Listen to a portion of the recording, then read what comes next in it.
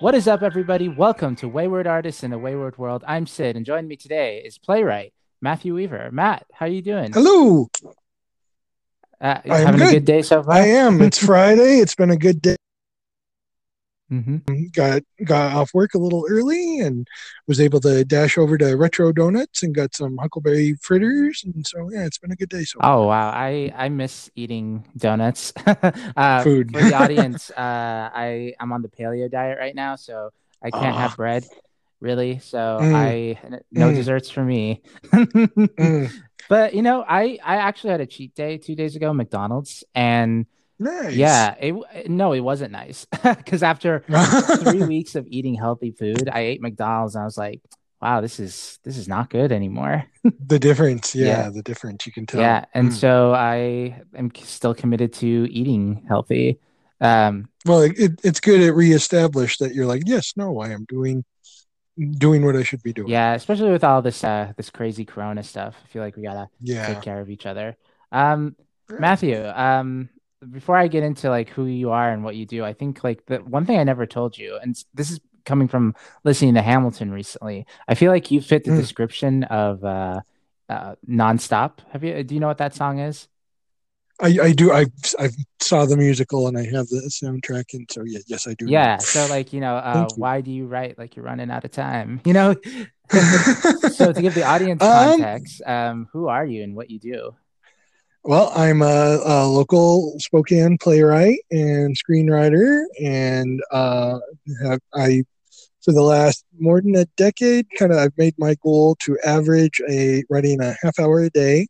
I work by day for a day job for an agriculture newspaper, and after writing all day, I decide to write for at least a half hour more Mhm, if I can, or something that feels like some sort of forward advancement, forward momentum for myself. mhm.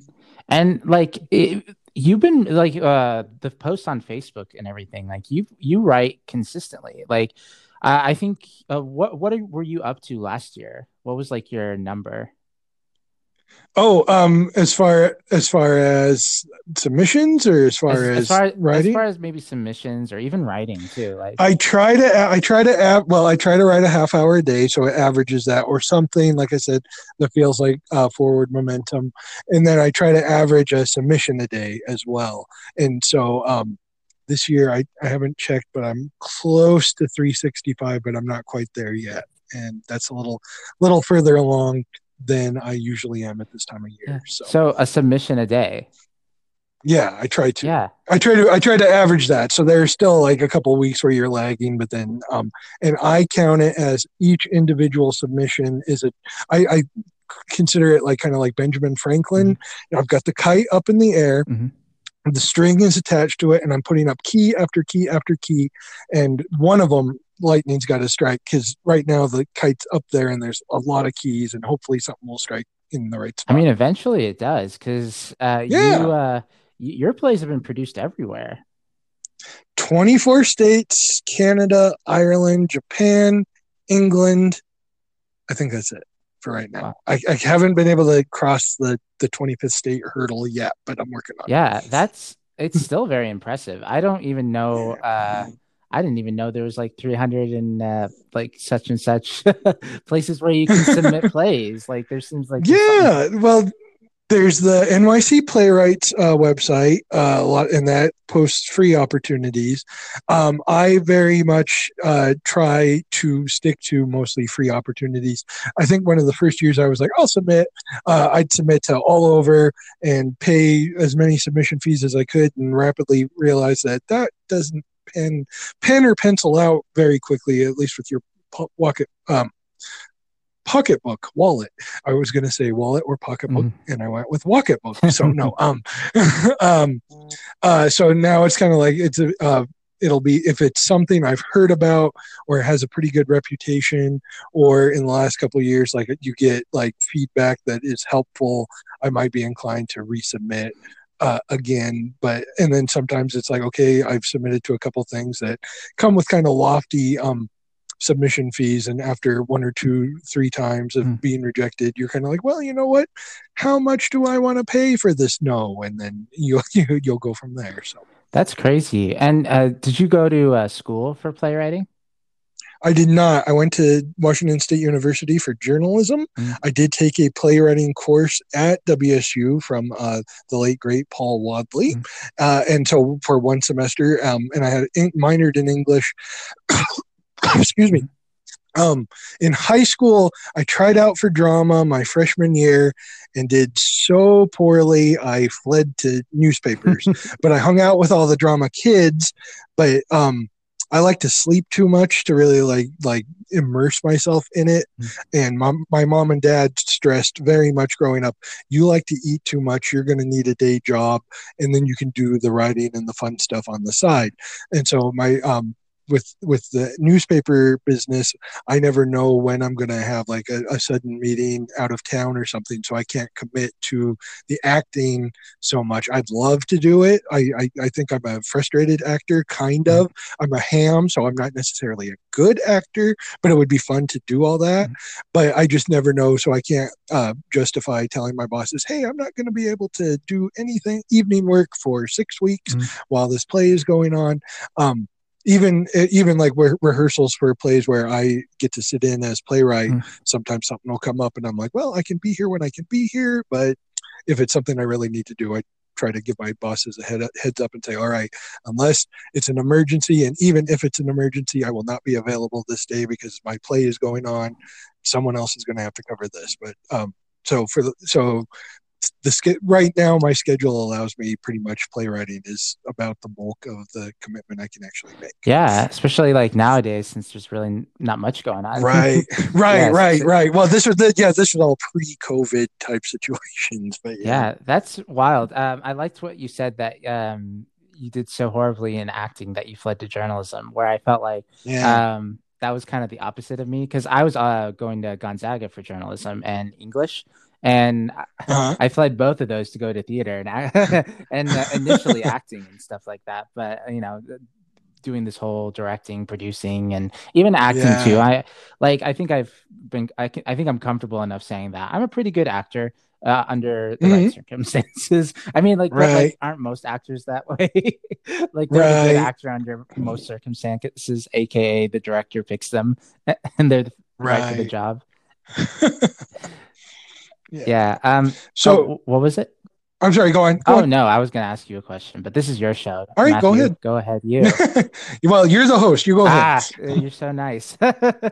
Well, yeah, I love journalism. I think like with this podcast and everything, like the reason why I've been doing so well at it is because of my past journalism experience and getting to interview Yeah. people. I think I only interviewed two people in my life. One for an RV show, and then my good friend, Sarah Berenston. Sorry, Sarah, if you're listening to this. She was part of Mama Doll.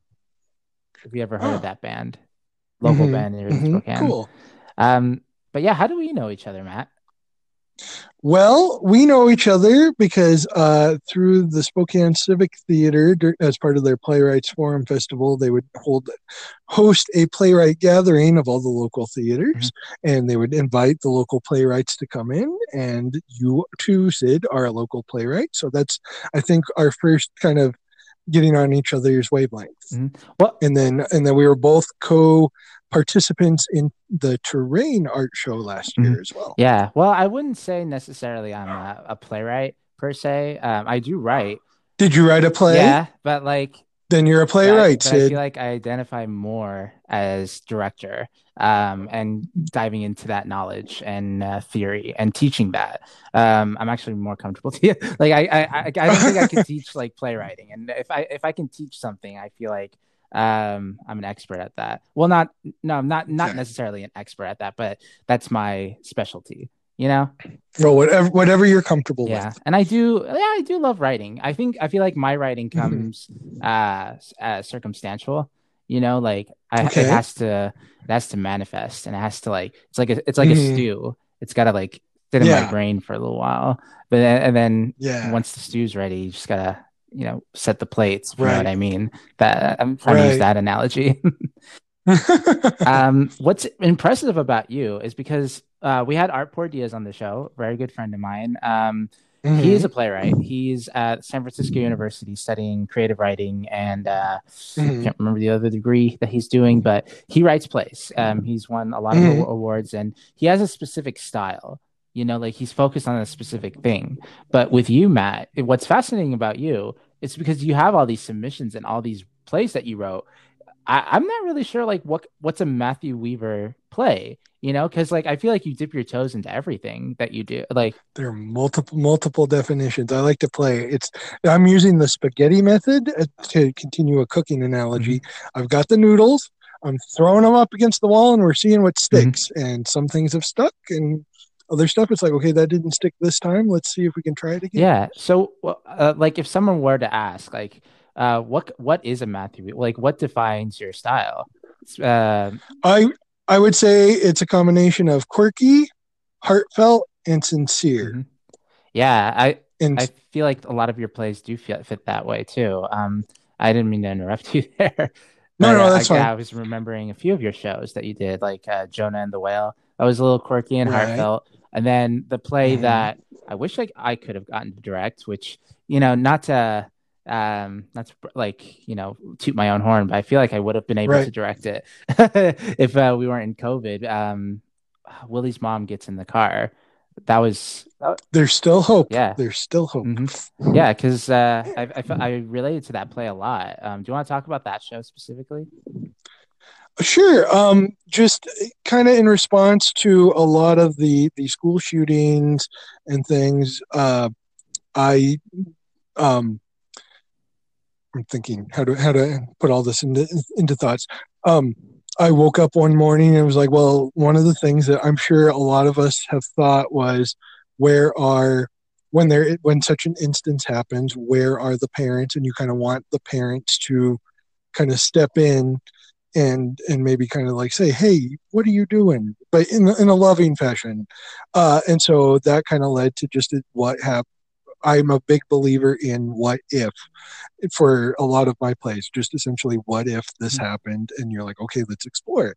So in this particular case, it was like, okay, what if this kid is about to go into the school, psyching himself up, gearing up, he's decided, and all of a sudden his mom comes along and gets in the car in the back seat behind him and says essentially what I think a lot of us have thought, what are you doing? But it's your mom, it's you're the person who's supposed to be there and supportive, and kind of say, what are you doing? Don't you know what this would mean to me and to those of us who love you if you follow through on these actions? Yeah, and when I read it, like the way I kind of related to it is, listening to other people and like their pain. Mm-hmm. Like I feel like, and not to go too deep into that, that one show. Mm-hmm. I felt like Willie's mom wasn't like antagonizing her son, even though he was about to do this really bad No. thing. Like, which I appreciate that. Like there are a lot of things that I've done in my life, like not on the scale that Willie's done, obviously, but Right. things where I wish somebody was just there for me, and to just talk about my feelings and what I'm going through and the pain that I'm feeling, like Mm-hmm. sometimes people are like super alone and don't know how to like what to do with those feelings. And I feel like that Right. captured that a lot. Mm. And I Thank you. was really excited to potentially. They never really announced who was going to direct what, but I wrote a really good Uh, proposal and you read it. yeah. Yes, you did. So yeah, so and hope springs eternal. That they've just said it's postponed. Mhm. So we'll see. Hopefully, at one point, we'll have some answers. Yeah, absolutely. Speaking of answers, this guys, gals, and non-binary pals, this is Wayward Artists in a Wayward World. Each and every Sunday, I sit with a wayward artist and we talk about a person they're thankful for.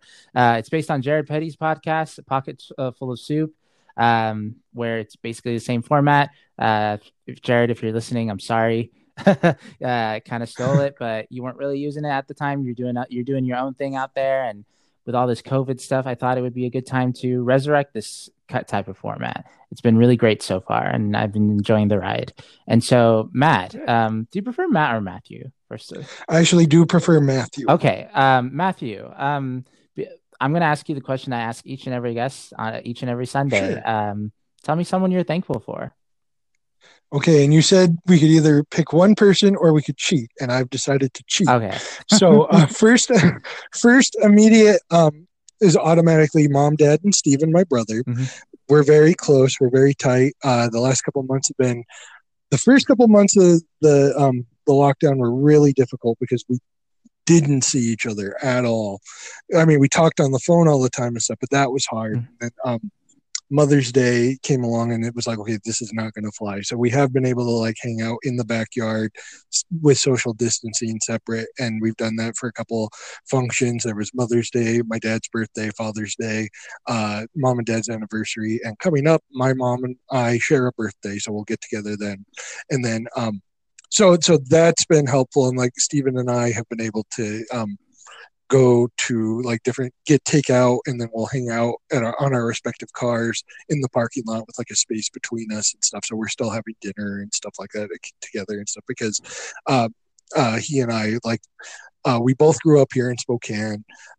We both left for like to go to school at WSU. I was gone for about 5 years, worked in Moses Lake for the paper there, and then came back, and I've been back about 12 years now. So we like to go to like different restaurants and try different things in the city that we grew up in and get to see it kind of through grown-up eyes and stuff like that. And so like we do like the Inlander does the restaurant week every February and stuff, and we were able to do that this year. We like to take a couple days off and try different things. So they are so supportive of the writing, of just me in general. So they're automatically the first three people that I've got a list. Since lockdown, too, I have been checking in pretty regularly with like a couple fellow theatrical folks, like and I want to shout out to Jenny Oliver and Tristan Canfield. We've been checking in on each other and just kind of say, hey, what's going on, how are you doing? And then since lockdown as well, I'm on several of the like the online dating sites and stuff like that. And on Meet Me, they're doing live streaming. And like just after the lockdown had just kind of kicked in, I stumbled into a particular live streamer's stream. I think that's how it is, named L. And since then, we've kind of like my name on there is Sexy Marshmallow Man because of course it is. And so she has a very entertaining crew there, and so it's kind of the equivalent of like walking into like the local bar and everyone's like, hey, how are you and stuff. So she calls me Marshy. The whole group has started calling me Marshy, and so like I like to log in like when she's on and everyone's like, hey, Marshy, and then you say hi to everybody and stuff, and then like at the end of the night, sometimes if you listen the whole time, she'll be like, good night everybody, and then she tries to like give a shout out to particular people, and so it's nice to get like a good night Marshy. And so it's kind of tapping into that community, and I think all of us are kind of like we're keeping each other bolstered and supportive. So that's my cheat. Yeah. You should consider changing your name to Sexy Marshmallow, as your like stage name. Sexy Marshmallow Man Yeah. will be appearing in So. Like that's super cool that you're connecting with all these people, especially like between your family, but like also online. Have you seen any theater people in the wild at all? Well, bumped into like a couple of people just in here, like, is it you? But a couple of us have recognized each other behind the masks and stuff like that, but not so much to like, hang out socially too much. I mean, Tristan and Jenny, we've done like just like brief like pauses and stuff like that, like with social distances and stuff like that. But but that's kind of not right now. It's so hard right now. It's so weird to kind of know what to do and how to do it. And so the other thing that I've kind of started doing, and I'm so sorry because this goes totally against your dietary restrictions. I do not drink, but I stumbled across on Facebook a recipe for beer bread, and it claimed that all you needed to do was you needed a can of beer, flour, and sugar, and you could make beer bread. And I thought, well, that'd be something to try. And I hung out with a girl in college, and she had talked about Guinness and the little function in the can that, and so I we were still friends. So I called her up and I was like, it's Guinness, right? And she's like, yeah, Guinness. So I tried some Guinness beer bread. The recipe was erroneous because you need baking powder too. Baking powder is very important. So after two flops, I found a legit recipe and have been kind of just making beer bread. But so I made these two loaves, and the accidental result of that is now when I see an ad for a beer, sometimes I'm like, huh, I wonder what kind of bread that would make. And so I apparently got a knack for it. I think I'm over 30 loaves now. And so I'm just trying like different beers, just and I have no palate whatsoever. So I'm trying just like stuff that the name sounds cool. Downtown, like River City Brewing has Kung Fu Death Monkey. And I was like, oh, I have to make Kung Fu Death Monkey beer bread. And that's led to trying other stuff. I've tried like Quilter's Irish Death. I'm hearing from other folks, oh, you should try this and this. Like Jenny recommended Odin's Amber Ale. Mhm. And so I've tried that. And so I'm also making it for friends and like family, because otherwise I'd be eating all these loaves by myself.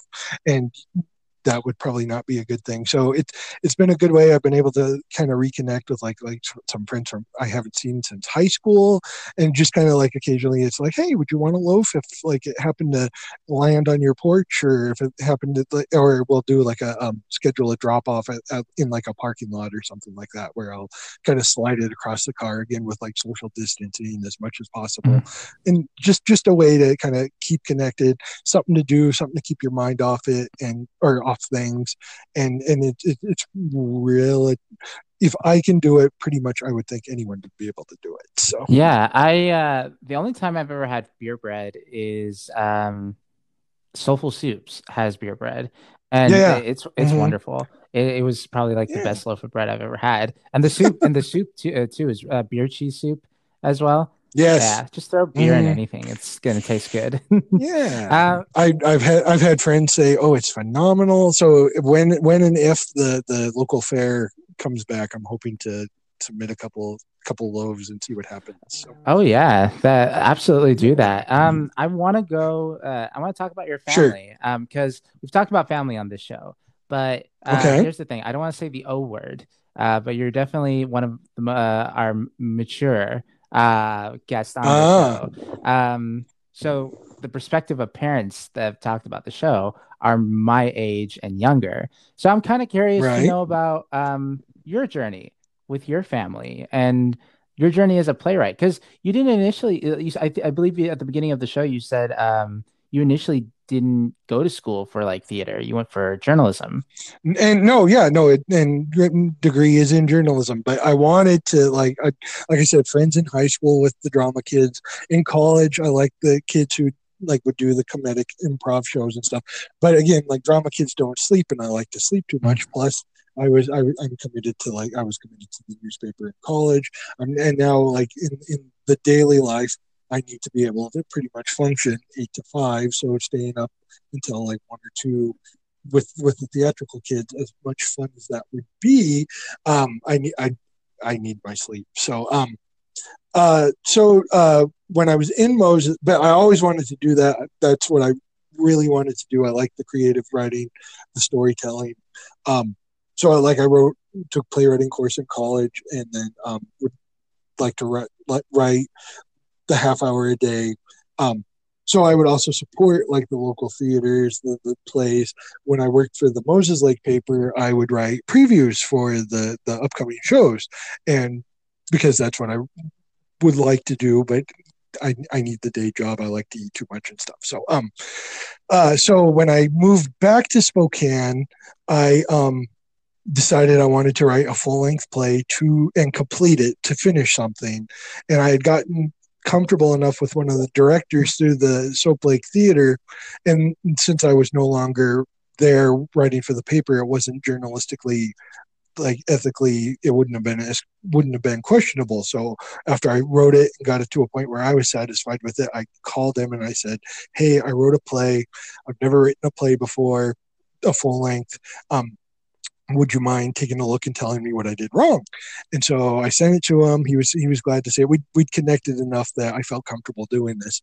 He called a couple of weeks later and he said, Matthew, I've read your play. It works. Can I show this to our artistic director? And I said, sure, you're welcome to do that.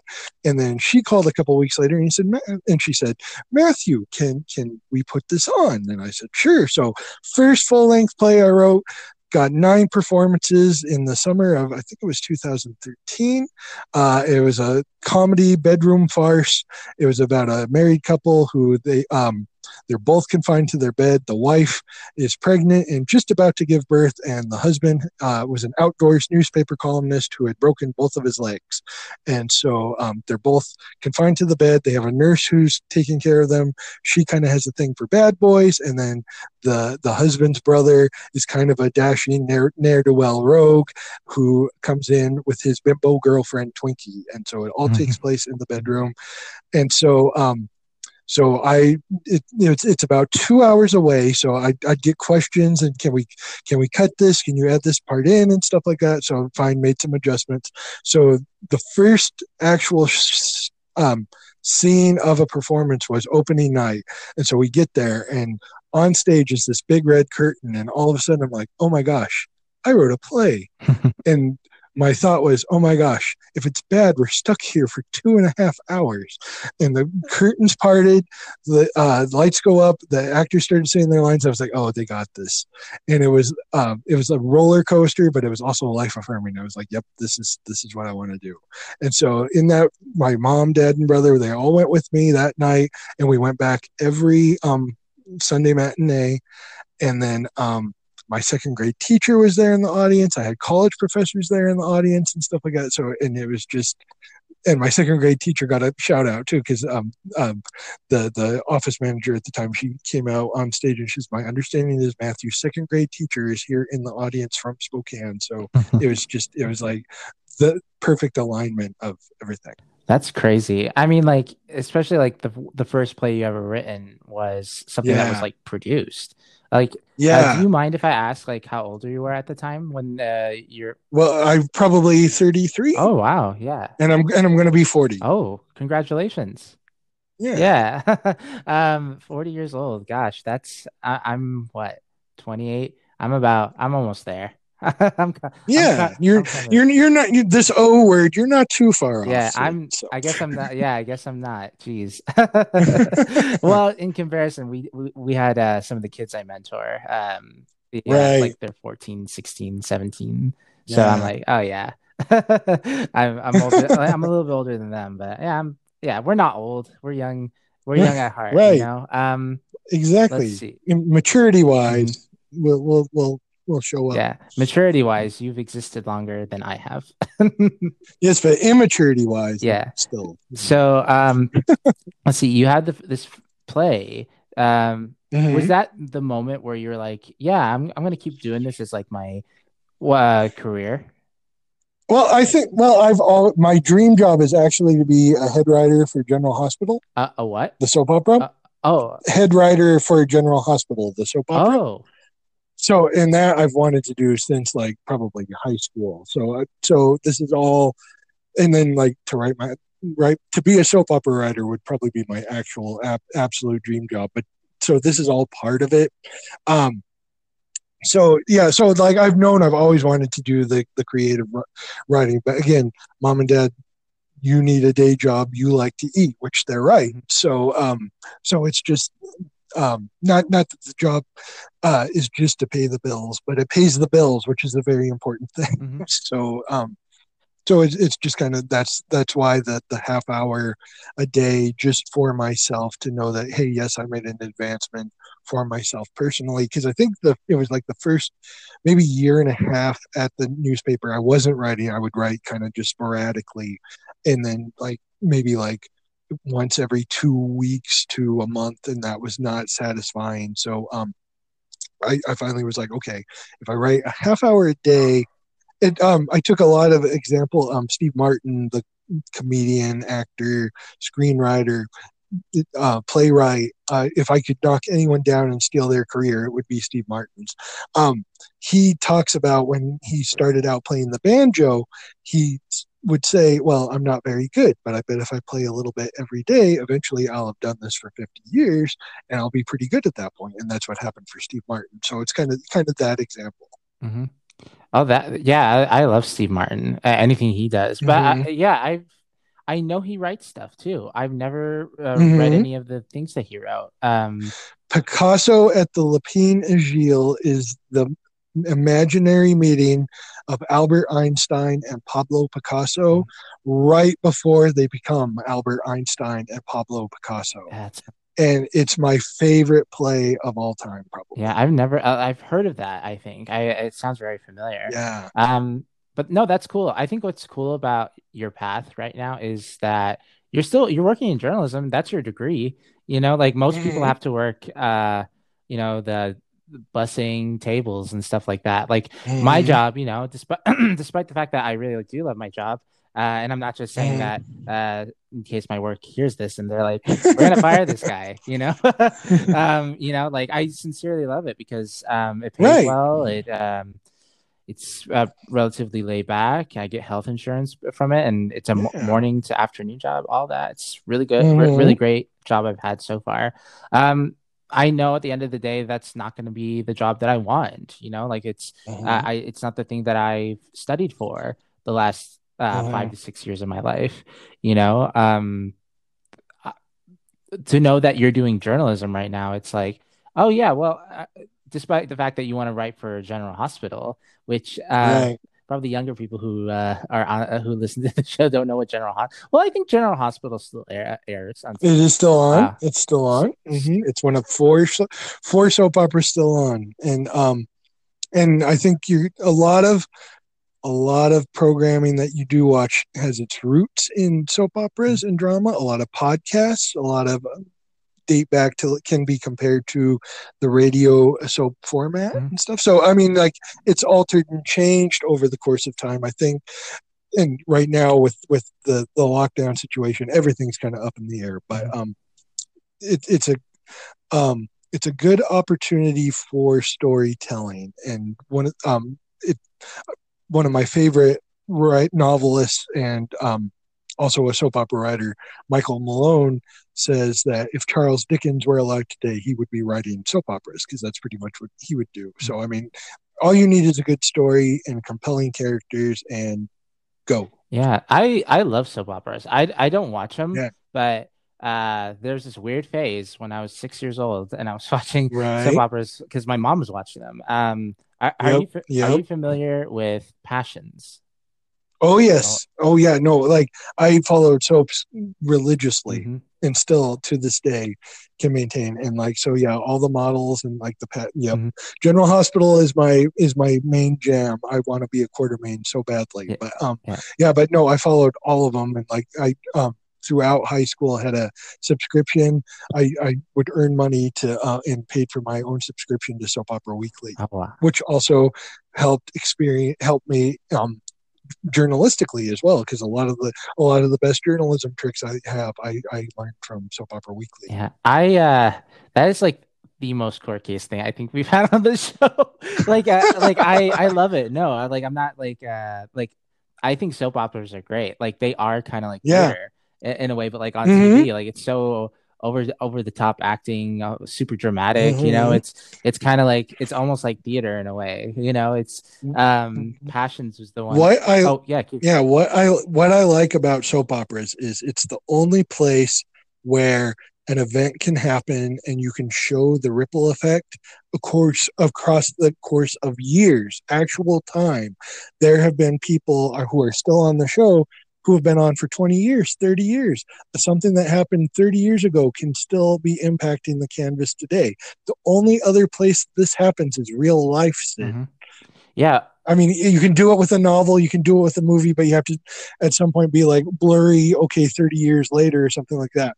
No, with soap operas, it's actually 30 years later. And it's like, okay, this is still happening. This is why the Cassadines tried to freeze the world 30, 40 years ago and things like that. And so like characters will ripple.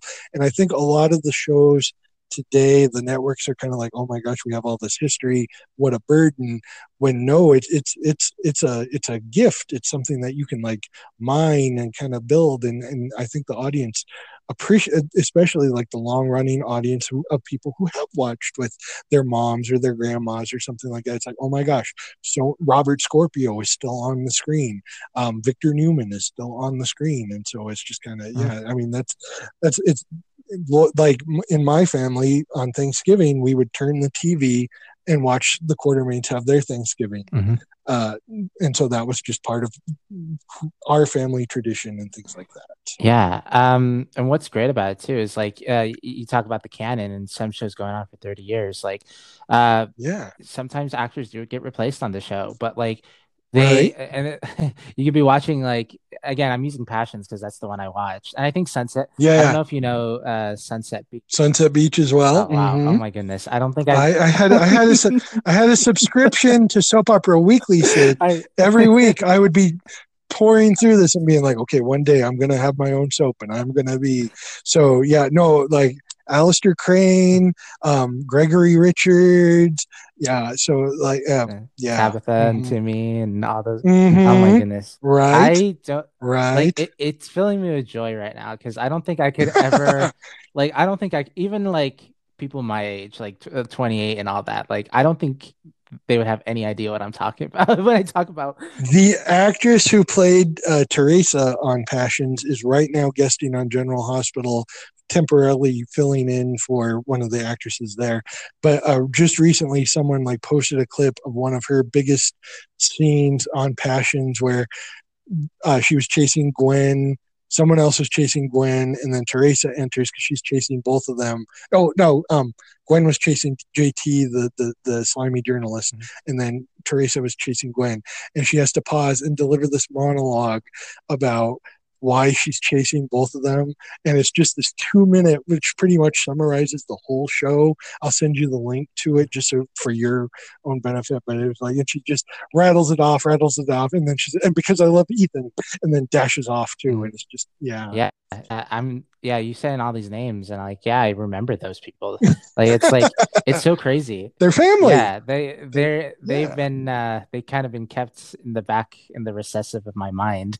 Right, Like right. they have not been accessed for like the past 20 years or something. I think Did, I did you I, did you see? Do you remember Nurse Precious, the orangutan? oh no, I don't I think there was I think was it in the later There, season?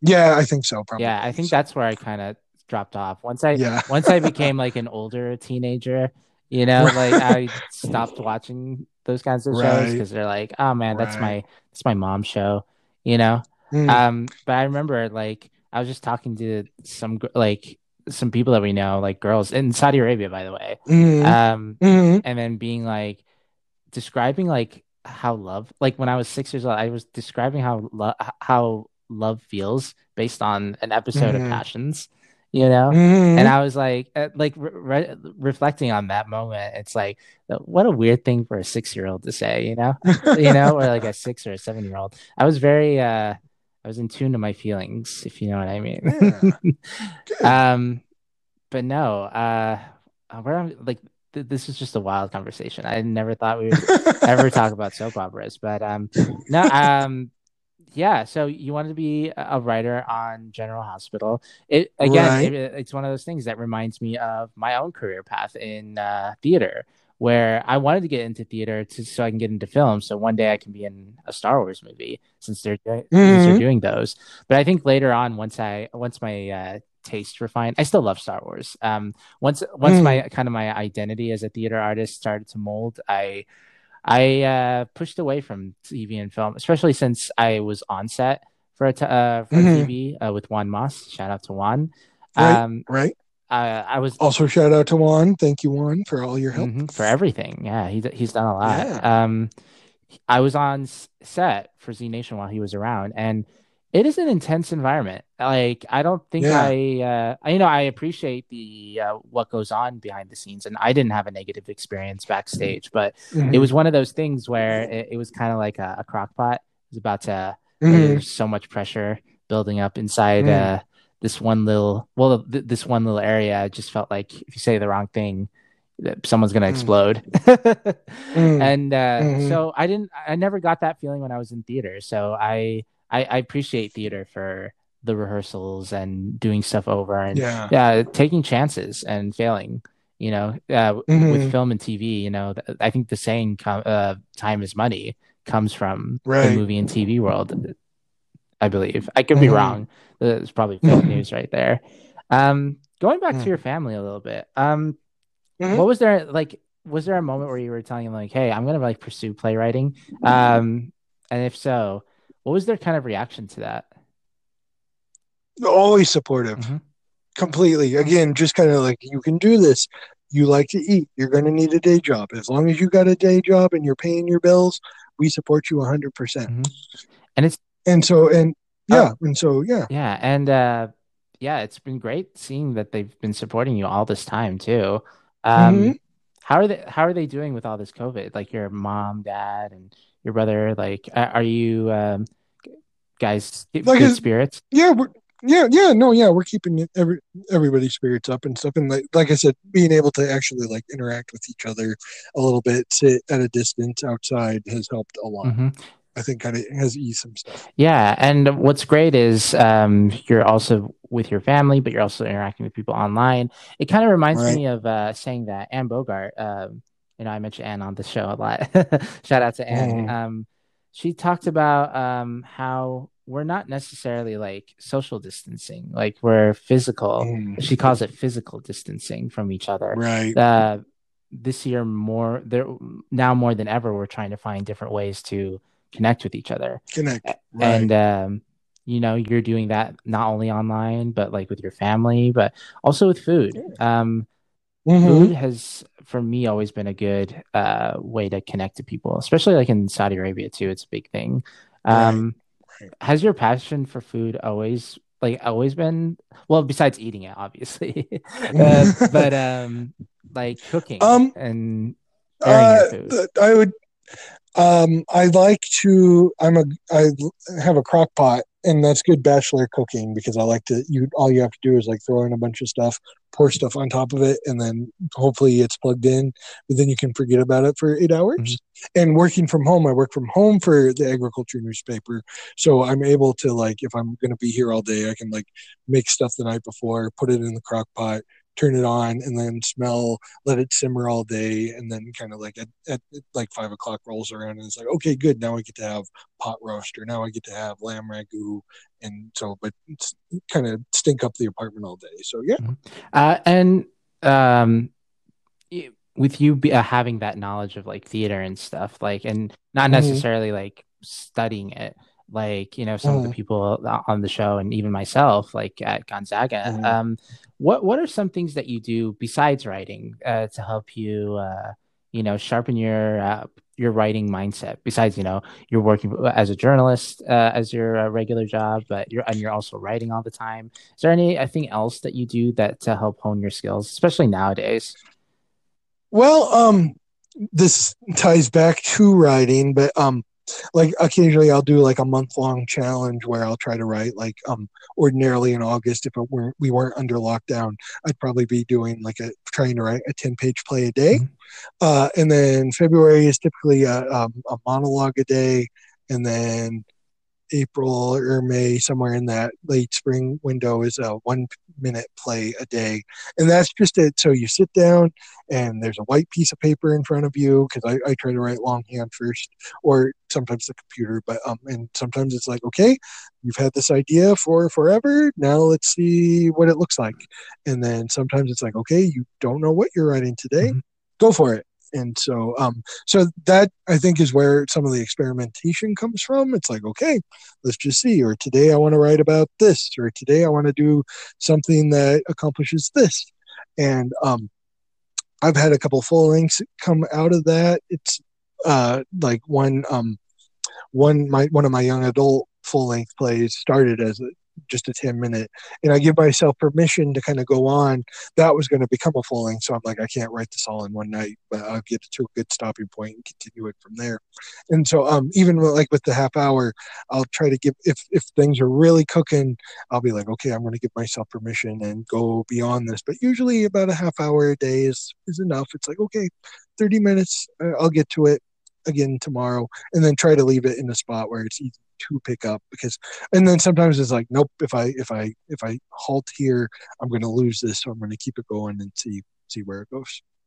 Yeah, and with going back to your family too, does Yeah. Steven get involved with theater at all? Like, how has he helped you as a playwright? I mean, your Oh, parents. he studied entomology, so like he kind of leaves the writing to me, which is probably good, because if he did, he's much funnier than I am. He's very dry, so he would be the Neil Simon of the two brothers. Mhm. But he's like, nope, that's your thing, and I'm like, all right, if you wanted to, but um, so, but as an entomologist, like I've written a couple of insect related plays, and I'll like say to him, like, hey, is this realistic? He's like, well, your dung beetles are talking, but they're talking about like the facts that they're presenting are accurate and stuff. And then sometimes I'll be like, what insect would make a good stewardess? And he said, these are not questions that entomologists sit around and ask themselves, Matthew. Or I'll be like, okay, can praying mantises see in the dark? Because I have a couple novels sitting in a desk drawer that are praying mantis private detective skulking through the insect underworld trying to solve cases. And so like I'd be like, so can they see in the dark? He's again, Matthew, this is not a question that an entomologist needs to know the answer to. But yes, it is accurate in that your praying mantis is wearing a trench coat and crime solving. But yeah, Wow. So entomologist is the study of bugs. Because okay, yes, insects. okay. I'm glad you said that because I was gonna ask you Yeah, initially, but but gosh, that's context. like another quirky thing. I don't think I've ever met someone who Yeah, studied like bugs. I hate bugs, but and I didn't.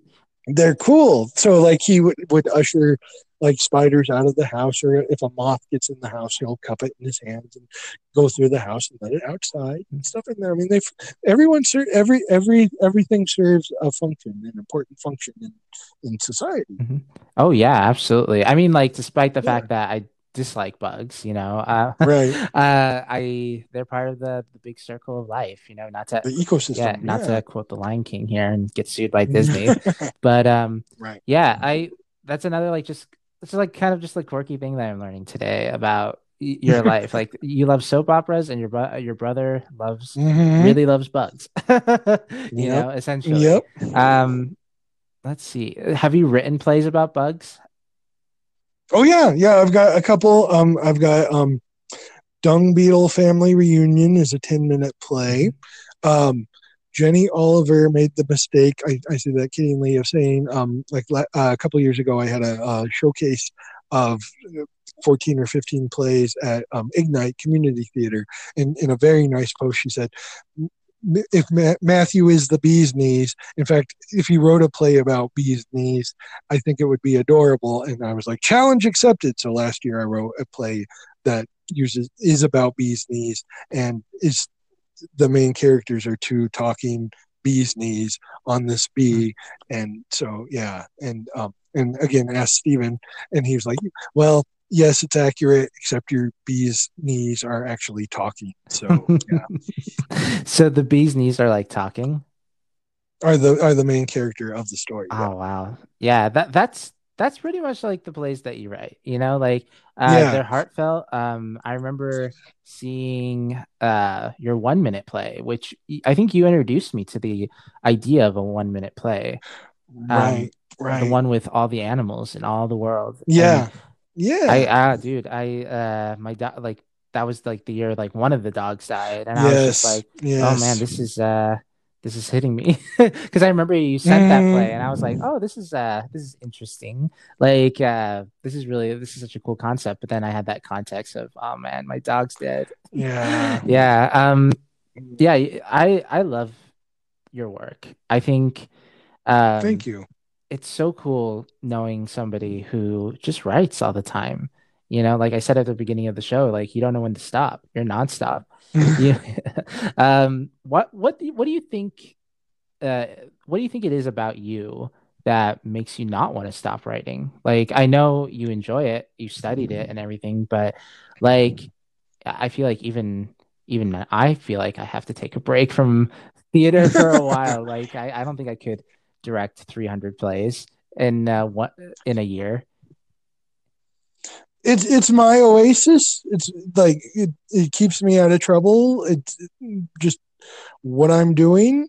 Like especially right now too. It's like where do you go? Where do you escape to? Well, now I'm like I'll visit with friends. I'll visit with family. I'll like watch TV a little bit and stuff. But it's helping my forward momentum. I like to think I have a good. I'm laying the foundation for something. Hopefully, and again, the kite is up in the sky. I'm throwing up key after key after key. Something's going to strike, and somebody's going to say, "Hey, what else you got?" And I'll be able to say, "Here you go. Here's the kite. Here's the string. I've got all this."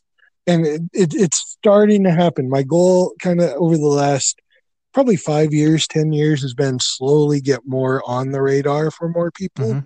And so it's just, but it's so hard to do it naturally. I mean, well, you got to do it naturally. It's so hard to force it. You don't want to just be like, "Hey, here I am. I'm a playwright." Da da da, and people are like, "Okay, thanks, weirdo." So just kind of again going back to Steve Martin, his one of his mottos is "Be so good they can't ignore you." Hmm. And so I'm hoping to kind of just slowly build, and people are like, "Hey, I've heard Matthew Weaver write some stuff," and then slowly it's like, "Oh, Matthew Weaver writes a lot. Oh, Matthew Weaver's getting submitted a lot. Oh, Matthew Weaver just had another play submitted," which is kind of what seems to be happening. But also, um, kind of building up like that artistic community too, like here locally, obviously, but also online. Like I think over the last 5 years, especially, slowly getting more on the radar. The new play exchange. We're reading different. Everyone's reading each other's works, and so it's kind of like, "Hey, I read this thing. You did a really good job. What else you got?" And then also kind of looking out for each other, and being able to say, "Hey, there's this opportunity. Did you hear about this?" Um, it's not so much just me. I want to help other people. I want to help raise other people up as well. So it's kind of, even if it's like, "Hey, you're a great director, you're a great actor, you're a great playwright. You guys get together, you work on something. I'll just sit in the audience and see what you come up with because I like all of you." Hmm. And just as a fan, if I can even in a little bit help create something and then sit back and bask in it, that's kind of one of my goals too. I'd love to get to that point where you've got like this little traveling caravan of like actors, directors, writers, and it's like, "All right, we did this. Now let's see what we can come up with and Uh, go from there." Sounds like what I'm doing. Yeah, The traveling theater company for Wayward Artists. That's exactly right. we are. I described it to my designer. We're essentially a circus, you know. Even the Yeah, logo is kind of designed like a circus too.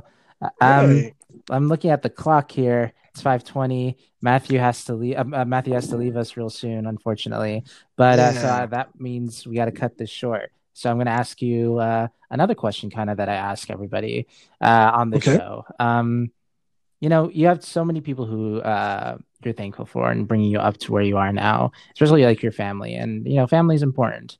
So that's why I wanted to talk about them the most. Right. um, Pretend, or maybe you don't have to pretend. Maybe you'll see him today. Who knows? But let's just say pretend they're right here, right now. Uh, Okay. what is something that you want to tell them? They know. They already know. We're very close. So, I mean, I don't think there's anything that's unspoken. They know I love them and I know that they love me. So there isn't really anything that they wouldn't. I mean, they know. Mhm. That's Yeah. that's amazing. I mean, that's a good one. Um, I hope no one else like kind of steals it. Like, oh, they know, they know. Knowing just the support from your family. I believe you. I'm not gonna not gonna call Yeah. you out on that. Yeah. No. Yeah. So guys, gals, and non-binary pals, this has been Wayward Artists in a Wayward World. We're in the lightning round questions of the show. It's a Okay. series of 5 questions I ask each and every guest each and every week. They're fun, they're not so quick, and they're a good time. Some of them are weird. One of them in All right. particular. Getting a lot of good reactions from that. The fifth question. The Okay. audience knows what that is. So, Matthew, are you ready? Are you ready? I believe I'm All ready. right, Matthew. Question number 1. What would be your perfect day? My perfect day would be spent with somebody special, Hmm. and we would just be hanging out and just be glad to be together. Yeah. Where are you going with this special person? Like anywhere in particular? No, nowhere in particular. Even if it was just hanging out at the DMV, Oh, wow. just someone that I'm excited to be with, who is excited to be with me. Well, that's lovely. Usually people go into detail about that, but I think that's important. As long as you're with good company, um, Yeah. anywhere could be a good place, and any day can be a perfect day if you're with the right And people. the DMV is so slow. In fact, that's the perfect place to go with someone you want to spend more time with, because time stands still. Yeah. It's the perfect place to go with someone you want to spend more time Oh with. boy.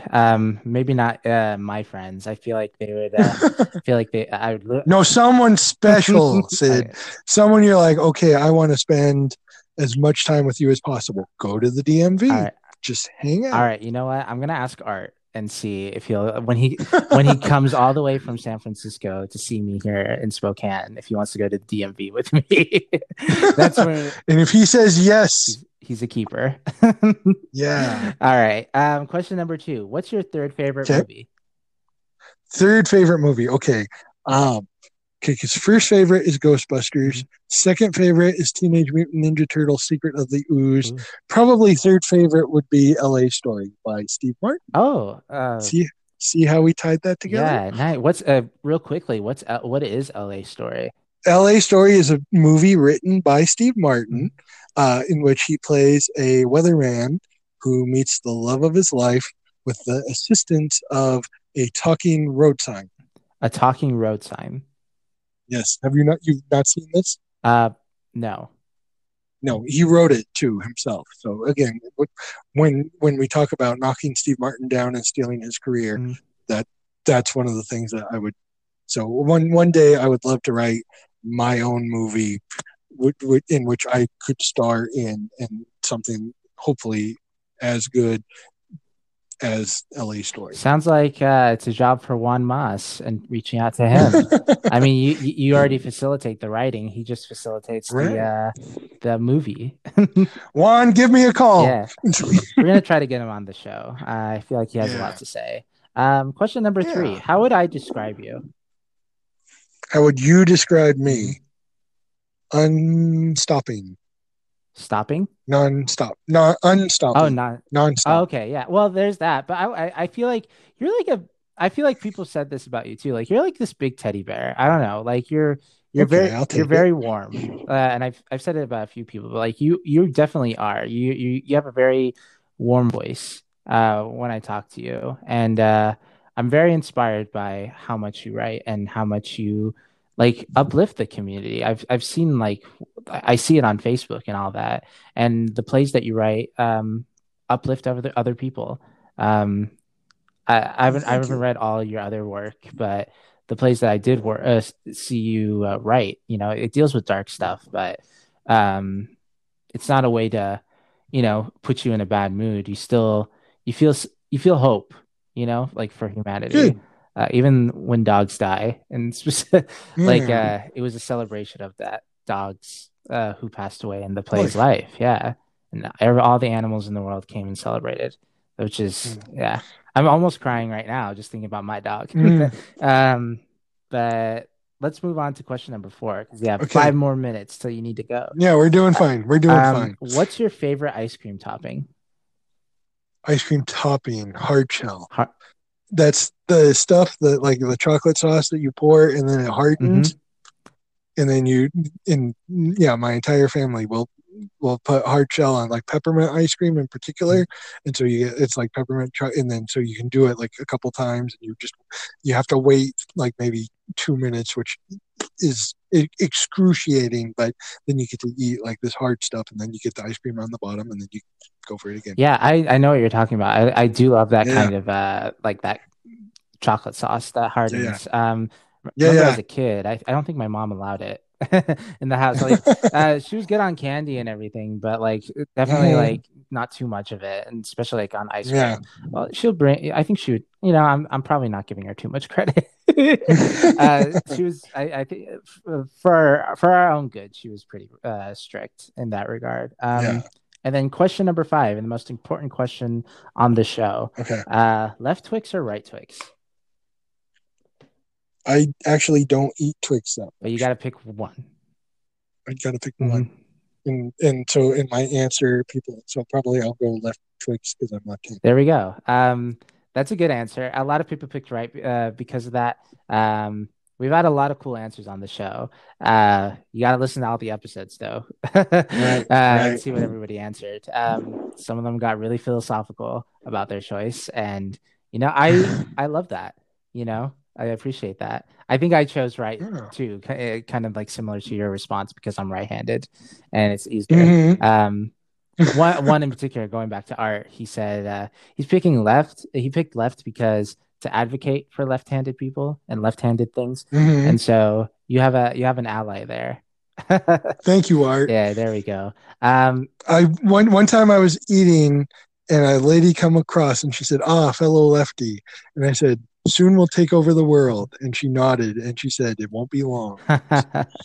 yeah, shout out to left-handed people, man. I feel Yeah, like they get a bad rep for some reason, um, culturally or whatever, but they're just people too. it's resistance because we're coming and we're going to take Oh over. man, I'm ready. I'm ready for some kind of Yeah. takeover. So guys, gals, and non-binary pals, this has been Wayward Artists in a Wayward World. Matthew, any final words? Sid, thank you for the Yeah, opportunity. thank you for coming on. We gotta have Yeah. you on again sometime so we can have a longer discussion. Anytime. Maybe talk more about soap operas. Yeah. But anyway, guys, gals, and non-binary pals, without further ado, it's been real.